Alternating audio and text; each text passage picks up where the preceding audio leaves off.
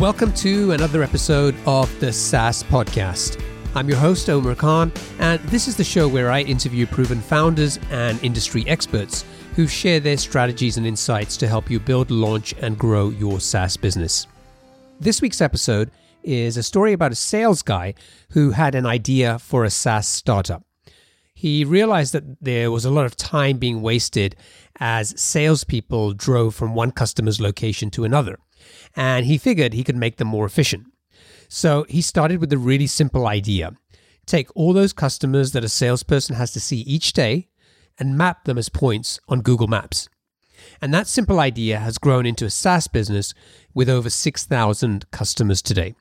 In this episode, we talk about how he came up with the idea, what he did to build that business, and some lessons that he's learned that have helped him grow the business.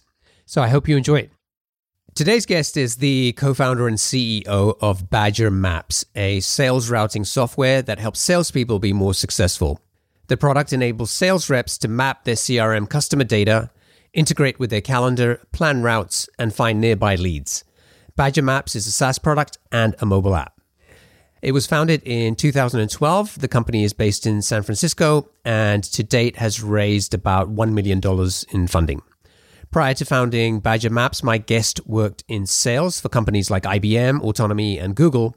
And in 2009, he was named Google Enterprise's top performing salesperson in the world. So today, I'd like to welcome Steve Benson. Steve, welcome to the show. Hey, Omar, thanks for having me. This is great to be here. Now, I want to start by getting inside your head a little bit and figuring out what makes you tick. So what is it that gets you out of bed? What drives and motivates you to work on your business? Do you have a favorite quote? I guess more than anything, I really like building a team that's working together to solve a problem that a lot of people have. And I love talking to the customers and hearing how we've helped their business and hearing them say things like, oh, yeah, I'm selling 20% more because of your product. And we help a lot of small businesses. And we have Fortune 500 companies too. But I think it's those small and medium-sized businesses that really appreciate us solving these annoying problems for them. I think that those relationships are probably the thing that get me out of the bed the most. And then working with the team that we've built, it's a very close-knit team and kind of very mission-driven to solve these problems. And we have a lot of fun together. It's about the people for me. My favorite quote is by Teddy Roosevelt. It's a pretty famous quote, I think. It's a little long, so I'll shorten it down for you. But basically, he starts out like, oh, it's not the critic who counts. The credit belongs to the man who's in the arena, whose face is marred by dust and sweat and blood. And that man keeps coming up short again and again. But with no effort or error or shortcoming, you can't do anything. Basically, there are people that are going to do things in the world, and that's how you achieve things, and there will always be critics and people saying, oh, that's not going to work, and the whole point of the quote, I think at the end, was he talks about how the people who are critics of the people that are actually in the arena, in the ring, he's kind of making an analogy to boxing or some kind of fighting. The critics of those people never know victory or defeat. If you're in the ring and you're winning or losing, that's what life's all about. All right. So I gave the audience a kind of an overview of Badger Maps, but it would be great to kind of hear in your own words. Tell us about the product. What is it? What does it do? We help field salespeople do a variety of things. So, when I say field salespeople or outside salespeople, what that means is the type of salesperson who goes out and meets with their customers face to face. So they don't work in a store and have their customers come to them and buy clothes, for example, or they don't sit in a call center on the phone and call out to their customers to interact with them that way. They go to their customers. And this is really common in pharmaceutical or med device or people that sell beer to bars or dentistry tools to dentists or tires to tire stores, et cetera, et cetera. But these face-to-face salespeople that need to go out and meet with a whole bunch of customers, we do a bunch of things for them to make their days more organized, help them focus on the right deals, to make the most money, sell the most stuff, build out their day and their schedule. We have a routing tool and scheduling optimization tools and a bunch of visualization things to help them stay focused, be efficient. And there's a whole bunch of things that they were doing kind of by hand with maps and calendars and figuring out who to focus on the right people, and we're kind of put that all into one application that works really cleanly and is on their mobile device, either their tablet or phone. It's basically we help them do more stuff in a day with less effort type play.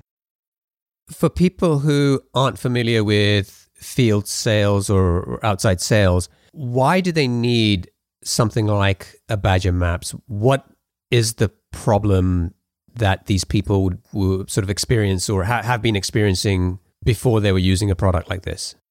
These folks are super mobile. Like imagine yourself as someone that sells some type of tooth cleaning tool to dentists or beer to bars. You cover a territory, so maybe you cover the Bay Area and you work for a company that makes the beer or makes the equipment, and your job is to go out and meet with the 1,000 dentists or there's I don't even know how many restaurants there must be in the Bay Area, but 10,000 restaurants who could serve beer. And your job is to interact with the decision makers at these places to maximize sales of your company's product into this area. So how do you determine who to focus on and who to spend your time with in the next week, month? If you are this person that has these 1,000 dentists or 10,000 restaurants, it's very hard to focus in, given that it's different than just creating a list, where if you were just calling them on the phone, you could just have a list of, okay, I organized them and sorted them, and this is the order given these characteristics, who's the most important. But if you're actually moving around in the world, if you're actually mobile and meeting with these people face to face and dropping in and saying hi and building relationships face to face, then you need to say, well, I'm going to be out in this suburb tomorrow or next Thursday at 2 p.m. for this meeting. Who else is important that's along the way out there that I should be seeing? Who's on the way back? What if I came back this way? And how does that change what I should be doing these other days of the week? And they kind of have to design their whole schedule and where they're going to be geographically or, on the map. And they have to do this all the time. And historically, they've had their data in a system. And so we integrate with those systems like traditionally CRM systems. And before CRMs, it was Rolodexes, et cetera, just stacks of cards. So we integrate with the CRM system, so we have access to who are your customers. We built the thing on top of a map, so we know where they are, and we can show them to you. And then we give you tools to manipulate them and figure out, okay, who should I focus on? And then we give them tools to build a route, schedule out their day, things like that. And they always had to do this, right? I mean, 50 years ago, there would be a sales rep, and he's like, these are my leads. It's on this stack of cards. Here's the map that I'm driving around in my car going to see them. And here's my little calendar book. I'm figuring out where I'm going to be when. And they were just doing all this stuff in their head. And for $9 to $35 a month, depending on which version of our product they get, we do all this stuff for them in 2 seconds with a computer program. How did you come up with the idea for this product? I was scratching my own itch here. I mean, my whole career has been in field sales, and my last gig was at Google. And so I was working with the Google Maps API product. And so I was kind of selling a thing that I was like, oh, if you could use this as a platform to solve a problem that I have. Now, I wasn't the exact user, I guess, that I would say ended up being the type of person that we've really helped the most. Because when I was at Google, I was meeting with customers face to face, but like a big day for me would be like 2 meetings in a day would be a lot, right? Like I wasn't like really, if you're selling stuff to dentists or restaurants, you're having 8 meetings a day. But I would fly into Kansas City, meet with 1 or 2 people about, during the day and then fly back to California. The problem that I was solving is useful for someone like that. Like, 'cause if I had been organized enough to get a third meeting, that would have been great. But it was really a lot less about as long as it was like a good meeting and focused and like, the right type of person to be meeting with and stuff. And just knowing where everyone is around you, I could have filled up my schedule and done a lot more, right? But if you're doing 8 meetings a day and driving around, like there's a lot of inefficiencies in the process that it's pretty easy to get a 20% bump in efficiency and therefore a 20% bump in how much you're getting done. And that's really at the core of what we're doing, right? We're helping them. And this is all measurable because these guys all track their miles and they track their sales. So they can say, yeah, I've started using this product and now I'm driving less, but I'm getting more meetings and I'm getting more sales. And so we've surveyed people and it's like they drive 20% less and go figure, they get like 20% more done and they get like 20% more sales. Basically, it's just an efficiency play. Like it's just, there are some inefficiencies in their process if they're doing it by hand, that if you combine all these things and provide services around it and just have it done all in the little app, then it just becomes more efficient and they get more done. Okay, so the basic idea that you had was you're at Google, you're in enterprise sales, you're going out and selling Google Maps, you see an opportunity there that could potentially help you in terms of how you could use Google Maps, but when you went out and you started talking to other salespeople and the research that you did, it was the opportunity was bigger in terms of the kind of field salespeople who were seeing a larger number of people on a regular basis and being able to basically make their the logistics of their day more efficient. Exactly. That is exactly right. Where did you raise the money to start this business? Were you kind of just using your own savings, or did you kind of go out and raid a friends and family round? Or Yeah, well, both actually. So we raised a friends and family round, and then and cobbled together some cash that way, and then we also both of the founders both invested in the business just from personal savings, and he had a background in private equity, and I had a background in working at Google for years and just in sales for years. So we both had savings that we could inject into the business to cover its costs, and then also didn't need to pull money out of the business for either of the two of us in form of salary, so that we had a lot of firepower for the price of zero between he and I. Now, how long did it take you to get the first version of that product built and in market? I mean, the earliest version was pretty basic. We're just putting points on a map, not mobile, just in the browser and showing people, okay, here's your customer base around you, and that didn't take too long. I mean, 6 months or something until we had the basic version, but then started to actually do real things that were useful. That was more work. So after 6 months, you've got basically a web app which people can take data, and you're taking that customer information and mapping it, presumably using Google Maps API. Mm-hmm. Did you start charging for the product right away? Yes. From day one, we charged. And do you remember how much you were charging at the time when you launched? Same as what we're charging now. So $35 a month. So it's interesting that you launched with a fairly basic product after 6 months, and you were charging $35 a month. And now, I guess 5 years later, the product has probably evolved a lot and has a lot more functionality in it. Yeah, for sure. I mean, it sounds like you should be able to charge a lot more for it now. If people were willing to people were willing to pay $35 for you to map some points on Google Maps for them. Right. Well, so pricing's tricky though, because some people were willing to pay.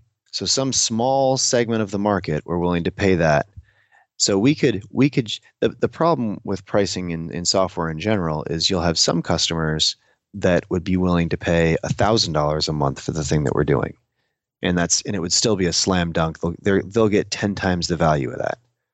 But we have other customers that really $20 a month is, so it's worth $200 a month to them. So they'd totally be willing to pay 20, but they really wouldn't pay, they wouldn't pay 100. So your demand curve is tricky in software, and that makes pricing difficult, because you just don't get to scrape every nickel off the table. And so, years ago when I first started in software, there was a lot more of that. There was you're selling this CD and it does these things, and you can go to a company who clearly has a lot of dough and sell it to them for a lot more than you could sell it to some small company who maybe didn't need it as much. And it's the same CD to you. So they were able to price discriminate a lot better back in the day, but our prices are on the website. So the person that we're creating massive value for, we're just leaving a lot of money on the table.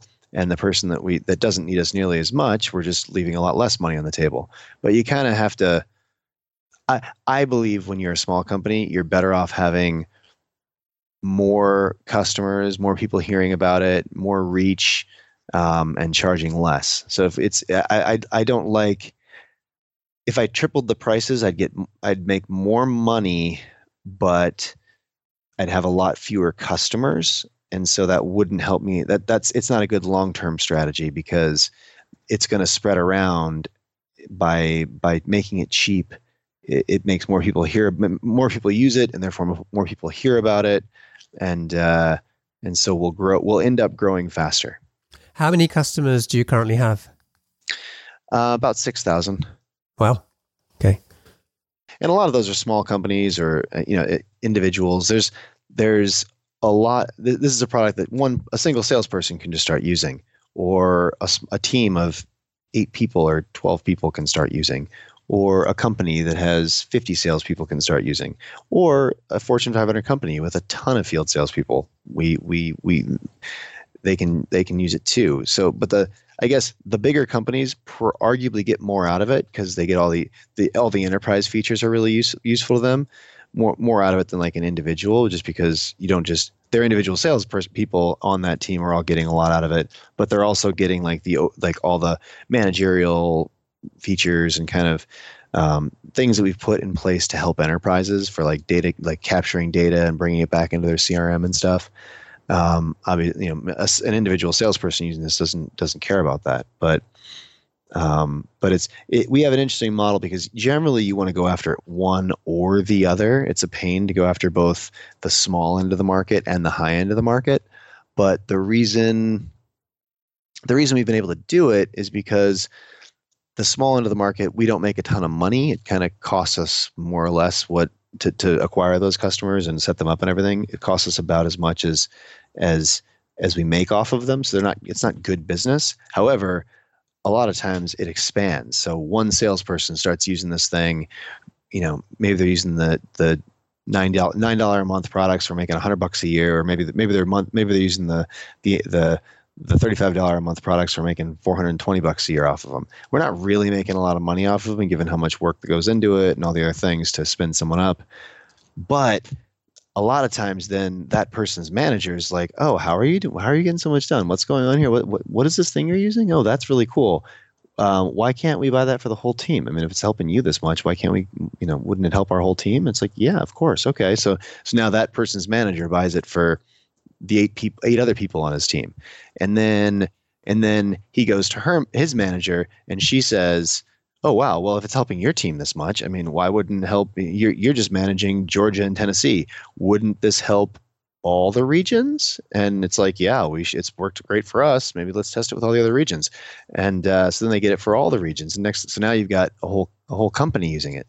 And so even though we don't make money on those individuals that come and fall in our laps, and we try to keep the cost of acquisition down there. We try to do a lot with like SEO and help them just find us on the internet and stuff. But the real value of those single seat players is when they prove out, they basically are test cases for the whole business. So it's a bottoms up, land and expand strategy that works. Yeah, I really like that. So it's almost like you have 2 ways of making the sale with a business customer, either as you just described, the bottoms up approach, where the individual plan now really looks pretty smart, because at $9 a month, pretty much any salesperson could look at that and say, it's just $9. It could potentially help me be more efficient, see more customers, close more sales. I can get my credit card out right now and I can start using it. And then it has the benefit of kind of, almost being that word of mouth referral inside the business with other salespeople and the sales team and so on. And then the other way, I presume you're also doing this, is through outbound sales, where you can kind of go and try to land a business enterprise customer and get them to buy X number of seats. So you have sort of a bottom up and a top down approach to doing this. And both have worked for us for large deals. I mean, we've had someone where one sales guy, that whole scenario that I just described, the pure bottoms up play. And because I saw him using it and being so successful, I was in touch with more their, technical team, trying to be like, can we make this I'd love to have you guys check this out. It seems like it's good for a few of your people. And they were basically like, no, I don't think this is that big of a problem. This is stupid. We're not going to deal with this. We have bigger fish to fry. But in the meantime, this one salesperson's being really successful. Then it goes to his team. Then it goes to his region. And then the next thing the VP of sales that's over the national is saying, "Hey guys, I want you to implement this for everyone." And they're like, "Oh, I guess this was a big problem." But they didn't know the problem, right? They didn't understand why it was as big of a deal. If you're not a field salesperson, you're like, well, why don't they just use Google Maps? I don't get it. This is stupid. Like, and you're like, well, it does a lot of things. Check it out. There's a reason this is here. But so we've had it happen like that. But then we've also literally had a company where it was literally the CEO that was like, I think this is a problem. Like he was doing ride-alongs with the reps, and he's like, "This is a problem. There's got to be a solution to this." And they found one of our competitors, and I think he Googled it. He found one of our competitors and told someone on his sales operations team, "Hey, get this. I want it up and running. I want it in everyone's hands." And so they buy the thing and start trying to put it in everyone's hands. And they had a rough time with the scalability side of it, and with doing it with such a big team. They were kind of, it just wasn't, it wasn't as enterprise focused as it would have needed to be, and so they then, the person on the team that was deploying it on the ops team, they Googled around to figure out, who are the competitors of this thing? What else is out there? Have they dealt with these enterprise level problems before? And so he gets on the phone, and literally, like, it was someone who answers our phones, like, comes up to me and she's like, there's someone asking for a, I forget what it was, like a 300-seat deal on the phone. Yeah, I think they should maybe talk to you. And we're still a pretty small company at this point. So I was like, yeah, okay. I mean, I'm through, obviously. And the deal closed literally, it was like 9 days later. And so that's an example of it going top down, and, which obviously compresses the sales cycle. And that's fantastic if you can have that level of high level, top down, high level air cover. Certainly takes a lot longer to organically spread around an organization. That literally took a year from when that first salesperson had bought it till the whole company had gotten it. So, but both work. I mean, in the end, both are cutting us 6-figure checks on an annual basis, and we love them, right? So it's, both strategies work. So if someone is listening right now, maybe they're a founder, they may be in the process of building the first version of their product, or maybe they've just recently launched and they're in that position where they're looking to get their first 10, 20, whatever customers. And now that they're hearing this and saying, okay, outbound sales, what does that mean to me? What kind of activities should I be doing on a daily basis? And I think it will vary depending on the type of business, obviously, as well, because you might have somebody who's doing outbound, and that outbound basically just involves sending emails, whereas the other end of the spectrum could be they're selling to enterprise, and it means they actually need to get out of the building, they need to get their foot in the door and see somebody face to face. But kind of beyond that, what are some of the steps that person could take to start getting some day-to-day sales activity going? Where would they start? Well, it really depends on what are you selling, who are you selling it to, who are the decision makers, who's getting the value from it, how much does it cost? Because people buy things at different price points in different ways. If you're talking $35 a month, someone doesn't have to, they don't have to call the cavalry to make that decision. If you're selling something that's $1 million a year, you've got to be selling to power and talking to the right people, and it's a long sales cycle. So it really depends on the thing that you're doing. And but maybe let's maybe think about a product that's maybe similar to where you were with Badger Maps. So you have a product where you can do the outbound, but people could also go there and they'd be happy to pay $35 a month to sign up. Yeah. So I mean, the key thing is figuring out, and I guess this is in either of these scenarios, whether across all the different combinations and permutations of these scenarios, and of who you're selling to, what you're selling, what the sales cycle is going to be, all these things. The key is to figure out who needs this the most. Who is my perfect customer? What industry are they in? What is their title? You should have talked to 50 people like this already, and 50 people that are like a little slightly different. And so you're already engaged with these guys to get the feedback on the product and what exactly they need. And then and how do you find? I mean, so you've got to engage with these people. And so how do you do that? Well, you get introductions, you find them on LinkedIn. That LinkedIn is a beautiful thing, right? There's nothing cooler for salespeople in the universe ever. Or for people trying to drum up business of this nature, because you can really zoom in. It's like, well, this is a product.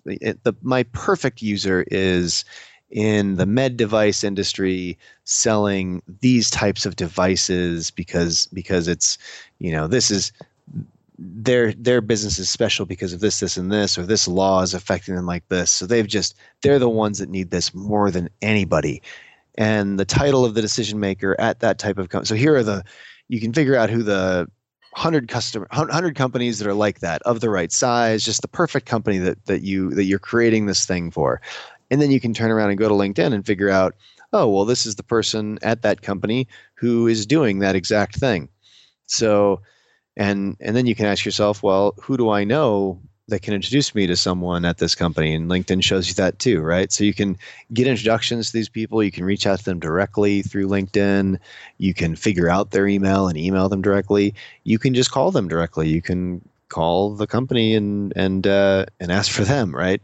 And if you are solving if they really have a head wound and you are really solving it, then they will take the call. The second they're like, oh, you're going to try to solve this issue. This is my issue, man. I can't sleep at night because of this issue. This is my biggest problem. So if that's the case, they'll return your call. They'll get on the phone with you, and a lot of times you're asking them for feedback. You're kind of describing their exact problem and saying, I'm trying to solve this problem for people like you with technology. And I'd love to just pick your brain for 15 minutes to see exactly what you would want such a solution to look like. And they're like, because of your expertise in the area, and they're like, oh, well, I really want this solved. I want to hear what this guy has to say. This is a big problem for me. If they won't get on the phone with you, then it's not a big problem for them, and you're barking up the wrong tree. And is that the approach you took in the early days with Badger Maps? Like, you were reaching out to these people and kind of focusing more on getting feedback than trying to make a pitch?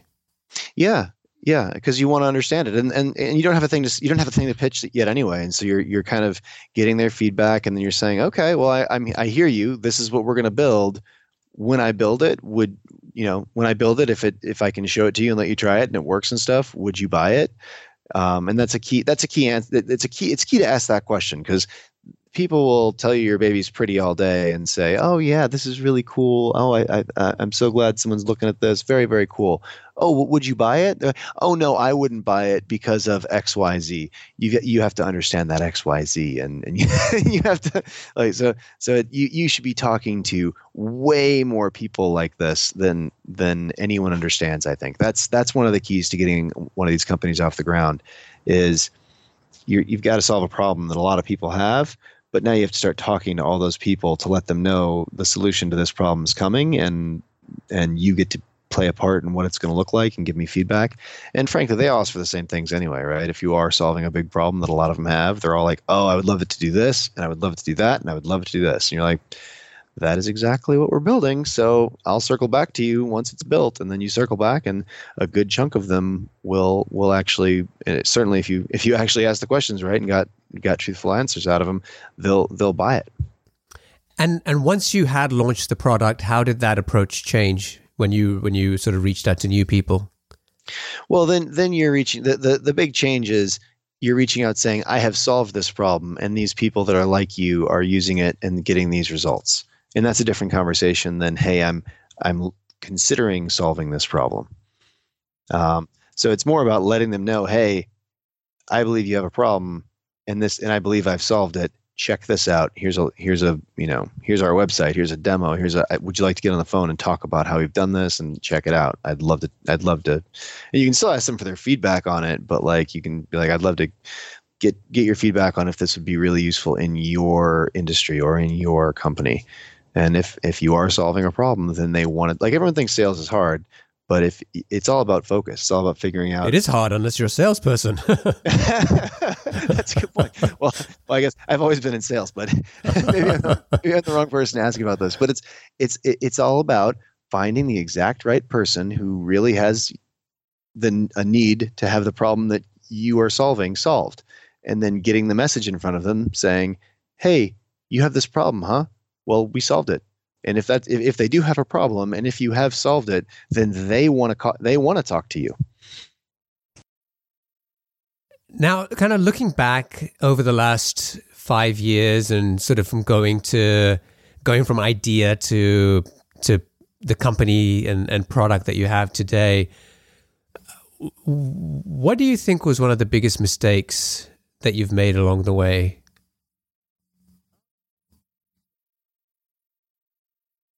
Biggest mistakes. I've made so many mistakes. I make mistakes every day. It's amazing. I'm really good at making mistakes, actually. The biggest mistakes, I would say, well, I would have liked to have more money available. I could have done a lot more with more money, but raising money is hard, and you got to be, you got to have the right characteristics for someone to really give you a meaningful slice of cash. It's difficult. Raising money is its own art. But I guess my biggest mistake was probably around not hiring the right people. Hiring the wrong people that were not geared for startup life to start the business with, and so bringing the wrong people on board early. A lot of people think they want to be in a startup, and it sounds cool, like we've romanticized it. Everyone thinks it's great. Everyone thinks they're going to be a millionaire. There are so many great stories and success stories about entrepreneurship out there, and but frankly, most people, it is not a good fit to start a company. Like they're not cut out for it. It takes too long to get something off the ground. It's too hard. You have to be able to wear too many hats. You have to be able to put it all on the line and there's a very high probability that you will fail, and you have to be comfortable with that. And that's a lot of the people, frankly, that would be great entrepreneurs and are really talented people. One problem with them is they haven't failed much. They're the kind of people that are like, I was always really smart in grammar school, and then I went to high school and I was in the smart group and got great grades, and I went to a great college, and I've always from when I was flipping burgers in high school on till now that I'm 30, I've always had, every boss has thought I was the greatest thing since sliced bread, and I went to graduate school here, and I'm super, super smart and super, super talented. One problem is that person maybe has never failed at anything in their life, and you're putting them out there saying, hey, let's now you're going to do this thing and give it and there's a 90% chance you're going to fail, and it's going to feel like you're failing the whole time. And by the way, you're going to have to work harder than you've ever worked before. And I know you thought you worked hard in that consulting job, but that was easy, man. That's nothing. And and they're just not geared for how long it takes, how hard it is, and the constant and ever-present stress that it puts on your life, your family, your friends, your everything. And that was definitely my biggest mistake in starting this business, is bringing people on board who, super talented people, and by any means, anyone would look at them and say, "Oh, great hire! That guy's a rock star." But you've got to be a rock star who's geared for this, because most people aren't. I mean, just kind of, with your background and Google and companies like that. I mean, if I don't know if you were, but if you're hiring people who come from that type of environment, they're used to a very different type of experience, right? They're dealing with products that are a lot more mature. They're used by millions of people. It's much easier to mention Google and get into the door to see somebody, and then you kind of go into a completely different environment. You're in a startup that no one's heard of. The product is still in kind of early stages and is evolving, and you're not really sure in terms of whether you've completely nailed it. And so it introduces a whole new set of challenges. I'm kind of curious, like, what have you done to address that? Like, how do you hire differently now to make sure you're getting the right people in? I don't have to anymore. We're already over the hump. It's getting over the hump that's so hard. once you've got money rolling in the door, you've got you've got investment and things are going well, and it's there's starting a company which is going from 0 to 1 is the, 0 to getting the train moving a little bit and getting all the pieces together and figuring it all out. That's the really hard part. If you're doing $1 million a year in revenue and you got a bunch of customers under your belt and the product is working 75% of the time, that's still hard. Obviously, when you're at that stage, but it's not the same thing as actually getting the train moving. Well, building the train, putting the wheels in the train, and then getting it to move its first 6 inches. That's getting it out of the station, basically. So once the thing's moving, it's you don't have to be nearly as picky. And I guess the problem is it's easy to identify who can be a great employee. It's hard to identify who can be a great founder, because a lot of people that there's so much that goes into it. And how big is the team right now? About 50 people. Wow. So we're out of the station, and the train's been moving up the hill. We're not at the top of the hill or anything. We haven't crested, and it's really not going downhill. It's not, but so we're still working hard. But the train's moving and it's out of the station. Okay, let's get on to the lightning round. I'm going to ask you 7 questions. Just try to answer them as quickly as you can. You ready? I'm ready. What's the best piece of business advice that you've ever received? Man, I've gotten a lot of great business advice. Well, I'm when I was about 13 or 14, buddy of my father, really successful guy, Bill Moran, who had kind of built a real estate empire from the ground up. And I was kind of doing a ride along with him that my dad had set up, going around, seeing the pieces, just following him around all day, just hearing him say things and see what he does. And, he kind of goes around to different buildings that he owns or is considering buying and does this and that, thinks about this and that, to create value for himself. And a piece of advice he gave me was never work for anyone else, only work for yourself, because even though it's harder and it sucks at first, all the value you create is yours. And that really stuck with me. After business school, I actually didn't take that advice for most of my career. And after business school, I went into IBM, which is like the opposite of that. But and then I worked for a bunch of other big companies too. But I did always have that rolling around in the back of my mind, like even if it's harder, and even if the upside's yours, I did some really cool things at different parts of my career at different companies and created a lot of value. Like I was a good employee, I think, on the balance, but all that value that was created, went to those companies. I didn't receive any of it, basically. Although I did get some pretty trophies, but it's like I made you $10 million. So thanks for the trophy, man. It's really interesting because at probably at the age of 18, I knew that I wanted to be an entrepreneur. I wanted to do my own thing. And yet I spent the next 20 years working for companies like Disney and Microsoft, right? So it's kind of funny how it's so easy to, maybe not take the path that you intuitively know that you want to kind of take. Yeah. But, some of us take longer to get there than others, but let's keep going. Yeah, and you've got to have the right idea, and you've got to be at the right stage in your life. I mean, it's there's a lot of. I'm not a guy saying, "Hey, you got a sweet gig at Microsoft or Disney, great companies to work at, Google, whatever." Wherever you're, there are a lot of great companies in the world, not just the big ones. I think there's a lot of great small companies. If you've got a great gig and you're thinking about, jumping out of it and starting something, I would always advise people to think twice and 3 times and maybe 10 times, because there's a very good chance that risk adjusted, you're better off where you are. Yeah, true. I think people romanticize starting companies, and it's 8 to 12 times harder than anyone can imagine if they haven't done it. Yeah, and a huge emotional roller coaster as well. Yeah. Okay, let's keep on going. So what book would you recommend to our audience and why?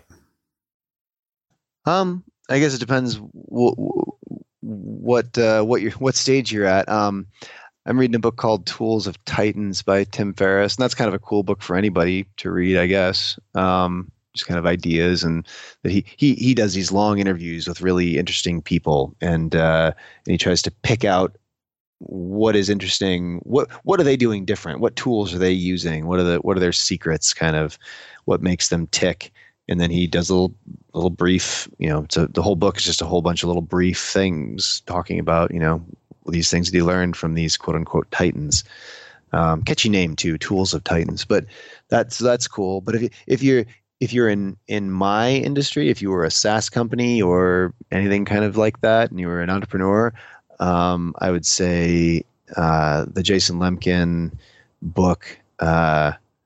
Or it's Lemkin and Aaron Ross wrote it, I guess co-wrote it together somehow, but Impossible to Inevitable, I think is a really, certainly if you're in a SaaS business and you don't read it, it's a huge mistake. What's one attribute or characteristic in your mind of a successful entrepreneur? Grit. if you can't trade body blows with anybody, you're going to be in trouble. You need your skin just has to get thicker and thicker, and you've got to be able to grind things out and do things the hard way and be resourceful. And if it's that's probably the most important thing. There are lots of people that are. I'd say if you're going to be an entrepreneur, there are lots of people that can be smarter than you, and there are lots of people that can be better educated, better equipped, better background to do something, more perfect fit. But in the end, it's I think to get the train moving those first 6 inches, it's just a lot of elbow grease and a lot of grit. What's your favorite personal productivity tool or habit? I do kind of a stupid thing right now. Well, I don't know. I write down, I put on my calendar, on a recurring calendar entry, the most important things that I want to get done, and I just keep resaving the calendar entry so it changes out all the calendar entries following it. But it's just a to-do list of I have a to-do list that's separate, but it's like, these are the things that I really want to be doing like now, like tomorrow, like today, like this week. And so I'll toss things on there, and I try to focus on those things first and get those things done first. So I think it's like a lot of systems, right? It's like, make sure you're doing what's important and urgent, not what's urgent and not important. Do what's important and not urgent before doing things that are urgent and not important. But so I have that framework in my mind, and I put the things that I really, really want to get done right away, on that list. And I'm always accessing it and changing it. I mean, you could do it in a Google Doc, you do it anywhere, but I just like leaving it on my calendar because I have it in the beginning of the day, and I've got it's in red staring at me. So I try to jump on that stuff first, and I just keep updating it. What's a new or crazy business idea you'd love to pursue if you had the extra time? I have a lot of ideas, and I always tell friends that I know are kind of snooping around the entrepreneurial world. I always just pass them off to them. I'm like, hey, here's the thought. I'm like, I can't do it.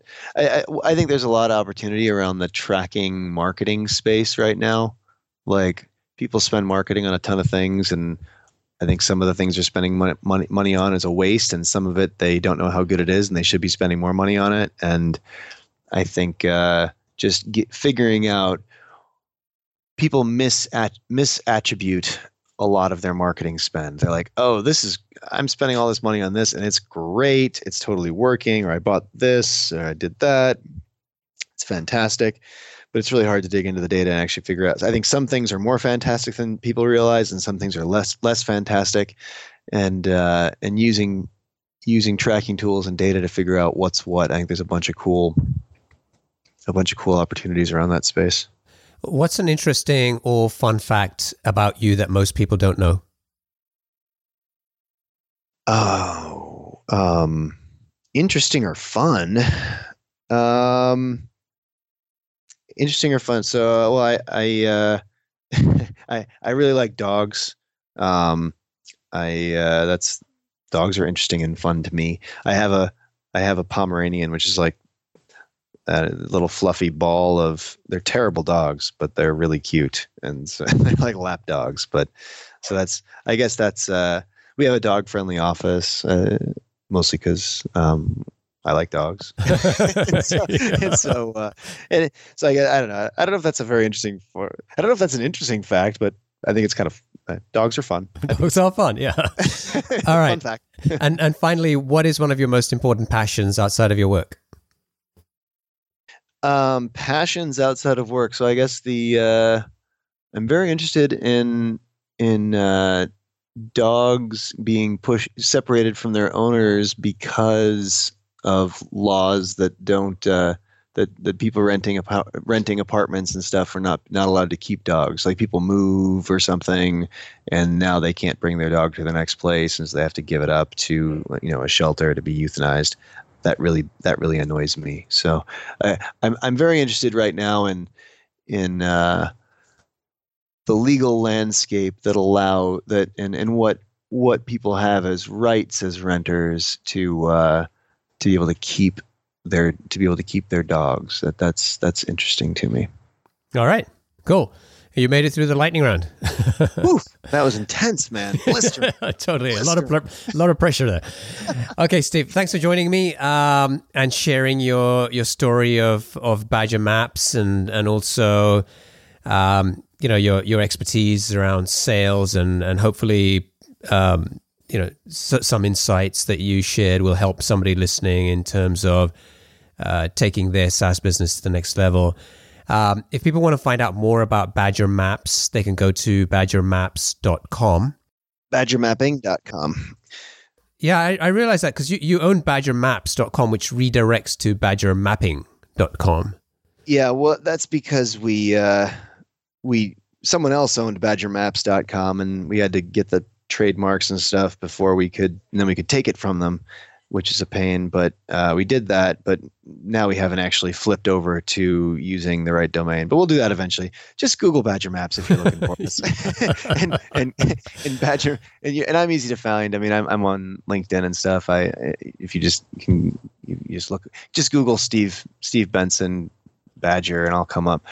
So that's how to find the company and how to find me.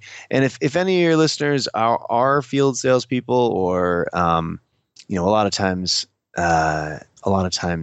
entrepreneurs need to do some things like this to get the ball rolling. Like they need to be field salespeople for a little while. Like they actually go out and get in front of people to drum up interest and stuff. So if that turns out to be the case for you, just mention the name of the podcast here, and when you get in touch with the people over here that help customers get going, and they'll give you 2 months free of the product, just because I'm always looking to pay it forward for other entrepreneurs. All right, sweet. Thanks for that.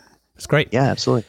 Okay, well, thanks for making the time to join me today. Love to hear the story of Badger Maps, and I wish you and the team all the best in the future. Thanks. Well, this has been fantastic. I really enjoyed it. Awesome. Cheers, Steve.